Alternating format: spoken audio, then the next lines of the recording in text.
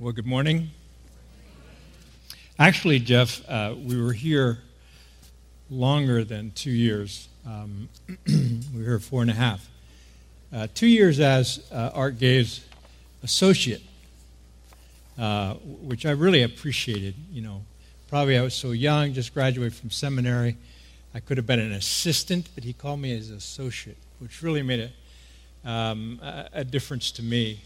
And then Art and Joanne left, went out to Chicago, and you somehow agreed upon me as your new senior pastor. Of course, I was the only one. So we stayed for 2.5 more years, and then we went from here to West Point, a military academy where I was a chaplain for 5 years. And then to Northampton, Massachusetts, where I was a pastor for 25 years. And then out in Chicago, where we were in a church for 9.5 years, and then finished up at 5 more years at Wheaton College as a chaplain.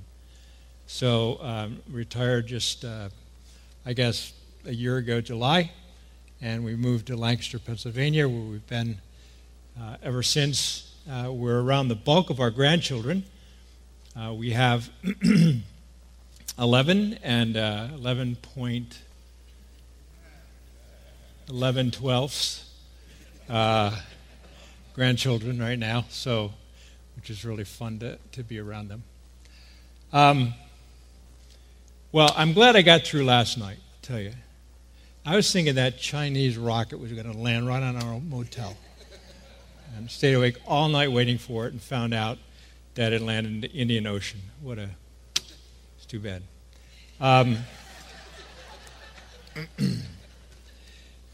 So we have the opportunity of coming back here. I think it's over a year ago that we were here, and God willing to be able to come back a little bit more often, maybe every couple of weeks, and be able to kind of share God's word with you. And as Gloria was sharing, this place was our starter. We just kind of went from here into ministry.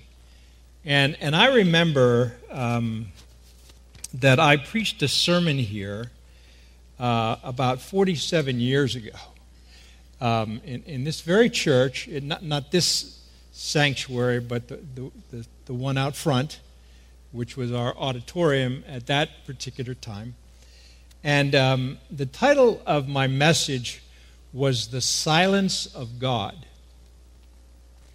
Now, I'm not exactly sure why I preached that. Perhaps our congregation was going through a difficult time, and it was an appropriate message. But so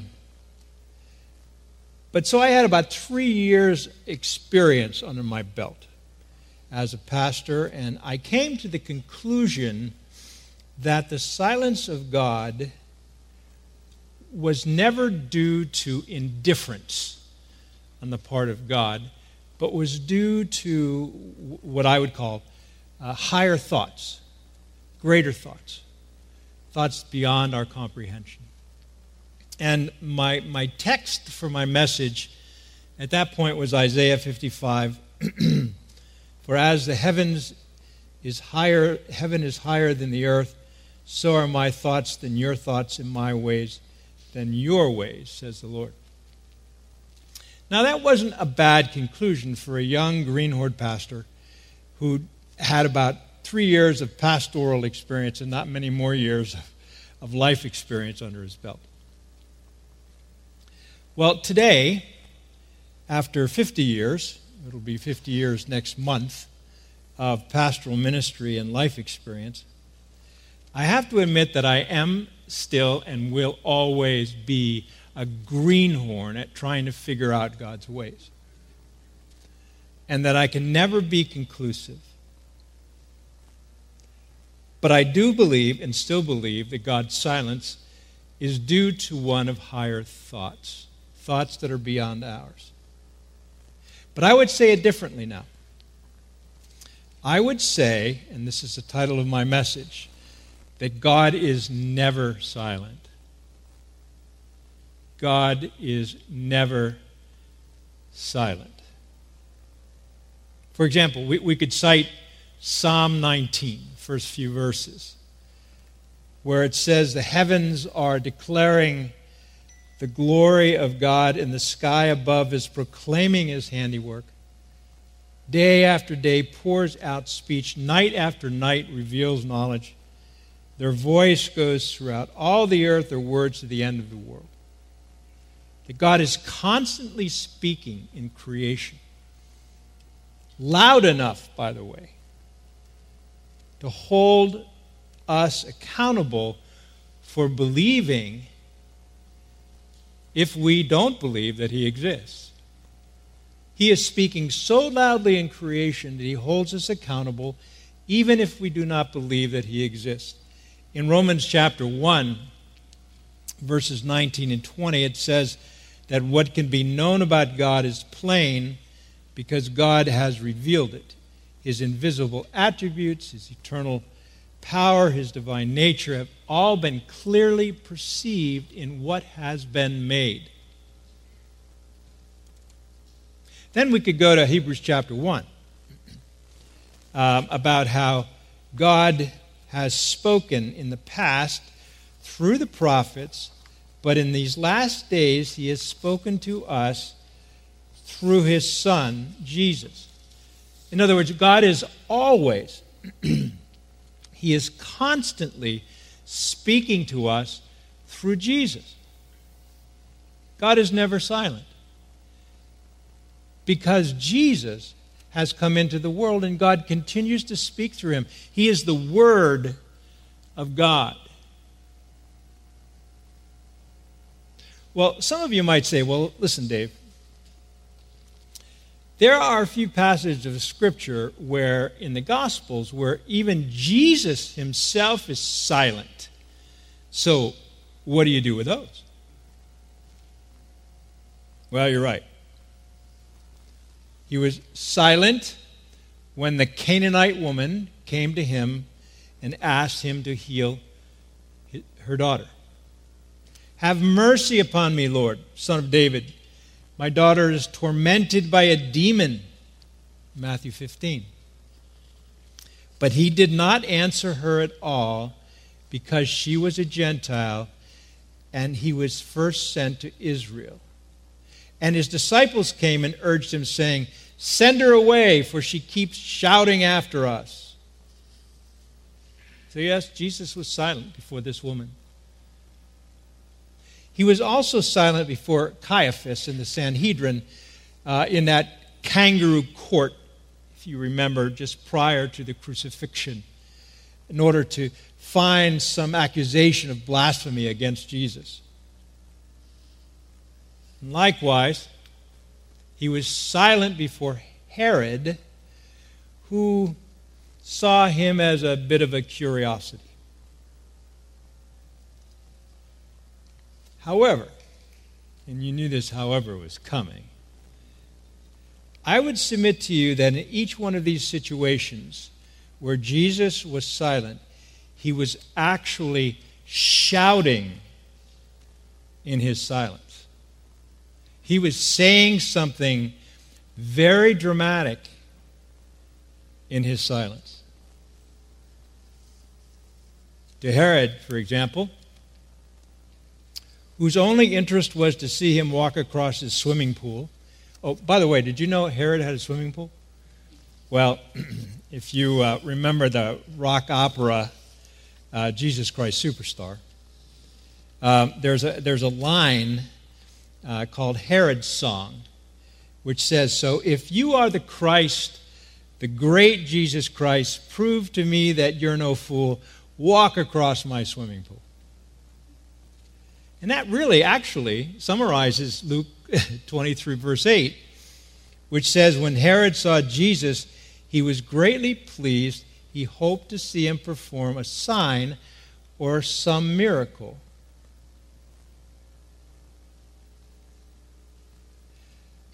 But Jesus was silent before this Herod. But before Herod, this impetuous, this evil, curious, Herod, Jesus, in his silence, was shouting, "I will not be trivialized."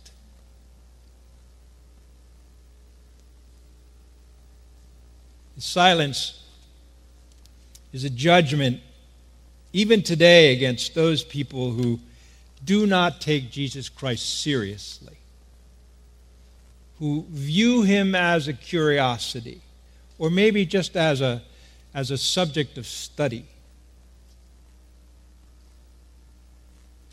and do not bow their knee to him. Jesus will not be trivialized. And maybe that's why he is silent to a lot of people today.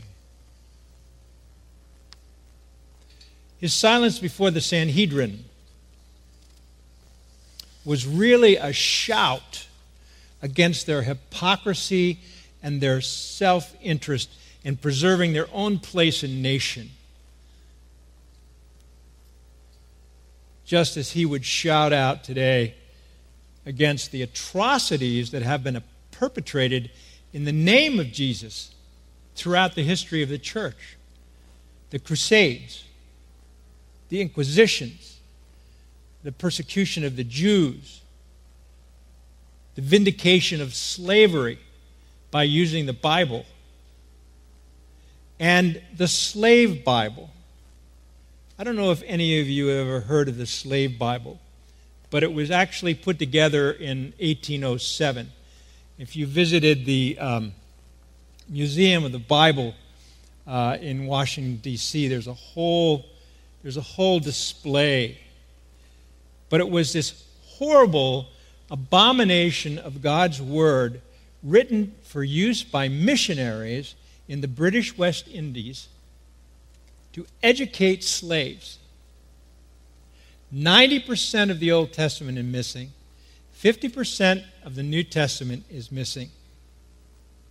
Taken out of these portions are every passage having to do with redemption, with freedom, with release from slavery. That's how much the Bible talks about freedom and God's redemption and salvation. These were expunged from the Old and New Testament, while all the passages encouraging obedience and submission, they were emphasized. Well, finally, in his silence before the Canaanite woman who came to him greatly burdened down because of having a daughter in the grip of Satan, he was shouting out, "Trust me." His silence was drawing out of her faith. He was shouting in his silence, "Trust me." She knew who he was. She knew she had no right to his grace, but she had heard about his compassion and his mercy, and she kept coming. And finally he said to her, "Woman, great is your faith." He never said that to any of his disciples or to any Jew. "Woman, great is your faith." Because unlike Herod, unlike the Sanhedrin, she trusted in him even though he was silent. And her daughter was healed instantly. Now, we find a parallel between the silence that this woman confronted and the silence, the great silence with a capital S, in all of Scripture, and that was the silence of the cross. When Jesus was crucified, when even he himself said, "My God, why have you forsaken me?" When the disciples ran away, when the women were in despair, and this great silence hung over the believing world for 3 days, Can you imagine that? Hopes were dashed. Where do we turn? There is nothing more. The one in whom we have pinned our future is now dead. Where do we go? 3 days, silence. And yet, the third day, the resurrection from the dead of Jesus Christ interpreted the silence for all who believed. And it became very apparent that in the midst of the silence, God was doing the greatest work he had ever done in human history. In the midst of the silence, God was doing the greatest work that he had ever done in human history, the salvation of the world. In the midst of the silence, God was shouting, "Fear not, little flock,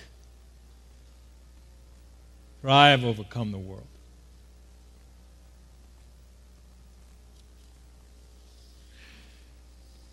The German theologian Helmut Thielicke wrote a book called The Silence of God at the height of the darkness of World War II. In it were some of the sermons that he preached during that particular time. And in it he said this: even when we thought he did not care or was dead, he knew all about us. And behind the dark wings, he did his work of love. We live in the power of this Golgotha night of silence. Where would we be without the cross? Therefore, like the disciples at the crucifixion, like the Canaanite woman appealing in the midst of silence to Jesus, some of you, perhaps many of you, are facing these life-dominating issues which seem to render God's voice silent to you. I think we've all experienced that. Let us hold on to the theology of the cross. That God is not silent. He is never silent. He is always speaking. He is always working.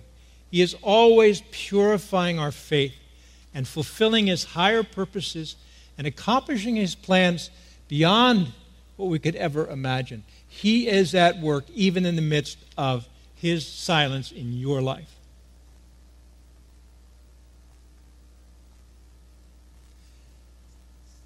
Many of you know that that I've been struggling with pancreatic cancer for the last 4 years. And I've gone through all the chemo and all the radiation and all the horrible treatments that have been traditionally used for this type of cancer. And I've used up all my options. I was in a clinical trial at the National Institutes for Health in Bethesda, Maryland for a couple of months, and I basically was booted out of it. Very kindly booted out. But nonetheless, the trial infusions were not working, and protocol indicated that I should no longer be in the trial. So I am left at this particular point in my life with the knowledge that there's no human treatment available for what I have. That I am in a real sense, I'm in a Golgotha night of silence. And I'm kind of left seeking and hoping, and my hope has not slipped away, but like the Apostle Paul describes himself in 2 Corinthians 4:8, that he's perplexed even though he's not in despair. Gloria and I drove 2 weeks ago out to Chicago to be with my older sister who was just placed in hospice. And she may be with Jesus by the time I finish this message. she is also in this Golgotha night of silence. She doesn't have a voice anymore, or she does, but she sleeps all the time, and she can't really speak for herself, so I'm speaking for her. That the reason why we are not in despair is because we believe that Christ's resurrection has interpreted this Golgotha night of silence for us. That God is at work in us, even though we can't see it. That He still loves us, even though we can't feel it. That He is the mighty one who saves and is still singing over us, as it says in Zephaniah 3, even though the tone is muted in our ears right now. But He has really given to us, both of us, my sister and me, He has given us the hope of life and promised resurrection of our mortal bodies from the grave when our Lord Jesus returns. That is the bottom line of where I'm at right now. Bottom line. Until that time, and I use the Message version of the Bible here, in Romans 8:38-39, it says, until that time, I am absolutely convinced that nothing living or dead, angelic or demonic, today or tomorrow, high or low, thinkable or unthinkable, absolutely nothing can get between us and God's love for us because of the way that Jesus, our Master, has embraced us. So you have a bottom line, hope of resurrection. You have this ambiguous situation that you're in, not sure what's going to happen, all that sort of stuff. But somehow on both sides, everything is contained by the fact that nothing will separate us from the love of God. And that's the place to be. So, my friends, my dear friends, whether you are suffering this kind of silence, whatever it is, whatever the darkness in your life that you're facing, if you are or you want to be a follower of Jesus Christ and not some fake or some curious bystander, He is shouting for you in the midst of your silence to trust Him, to place your trust in Him as your Lord and Savior, as your Redeemer, as a lover of your soul, because He does love you. And He has done the greatest work ever done when He suffered on the cross for you and for your sins. So don't stay in the darkness of your own self-pity. That's a terrible place to be. Don't stay defined by your past or by the actions of other people in your lives. Don't let that control you. Stop running away from the God who is never silent, who is speaking to you and saying, "Come unto me, all of you who are weary and heavy laden, and I will give you rest. Come in, wear my yoke, and learn of me, for I am gentle and humble, and you will find rest for your souls." Come to Jesus. He is shouting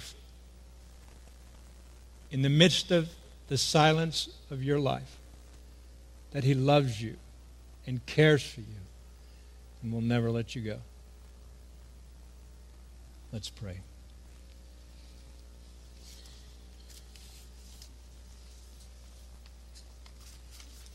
Father, I recognize that even striving to articulate the amazing gospel of your love and your mercy and grace in Jesus Christ can't even do it justice. No word can properly explain it.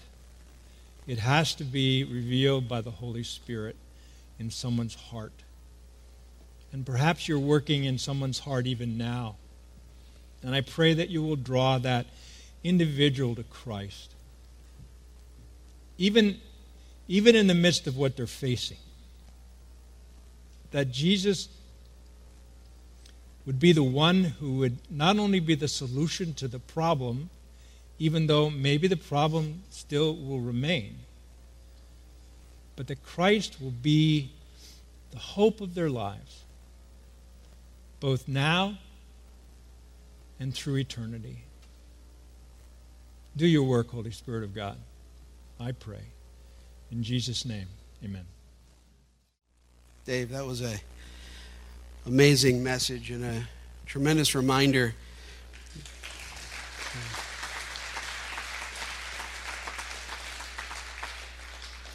You know, it's easy to have faith when we're standing on the mountaintops. Not so easy when we find ourselves in the valleys of life. And what an incredible reminder to each and every one of us when we find ourselves in those valleys. God's still speaking. God is still there, and our faith and our trust can grow, and it must grow in those valleys of our lives. And so thank you for that incredible reminder. Really appreciate that. Things I want to remind us of once again. Mike Hannay and his wife Gail will be next door in Fellowship Hall in just a few minutes if you'd like to go and meet with them. We do need a little bit of help just picking up the chairs this morning, so if you can help stack them in stacks of 8, that would be really appreciated.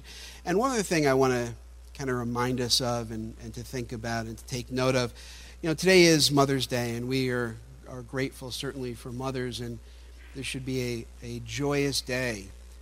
And yet there is an absolute recognition and understanding that today may be very difficult for some. Maybe you've lost your mother this past year, or there's strife or difficulties and struggles in relationship. Perhaps you're a mom-to-be, and that's been a struggle as well. And please know that in this day, in these times when God seems silent to you as a mother, as a daughter, as a son who's lost their mom, as a mom-to-be, that God is speaking. God's love is more present than ever for all of us on this day. Let's close in prayer. Father God, we just thank you and praise you once again that we can come before you. That, God, you are a God who is speaking even when we cannot hear you. I thank you for Dave and Gloria. I thank you for their love for you, Lord, their love for this body. The incredible message of encouragement to each one of us. And Father, as a church, we join our hearts together and we lift up our brother Dave to you. Father, we know, and Dave shared, that he is at the end of human knowledge and ability. And so, Father, we just ask that you would just surround him, Lord. If it is your will, Lord, then just touch him with your hand and heal him. Lord, we know that you can do so with just a whisper. And Father, our hearts, that is, you know that that's the cry of our hearts. That's the desire that we have. And if, Father, if that aligns with what your heart is, then Father, let that be so. And Lord, we will find ourselves together joining with Dave and Gloria and their family and standing upon that mountaintop and proclaiming your name. And Father, if that is not to be so, then Lord, we will stand with Dave and Gloria and their family, and we will proclaim your goodness from the depths of the valley. For Lord, in all of it, you are still God. You are still loving. You are still kind. You are still gracious, and you are still merciful. And so, Lord, let our faith increase. Let our trust in you increase this very day, because you are worthy of our trust and our faith. And we thank you and we praise you. In Jesus' name, amen. Have an awesome, awesome week, guys. God bless you.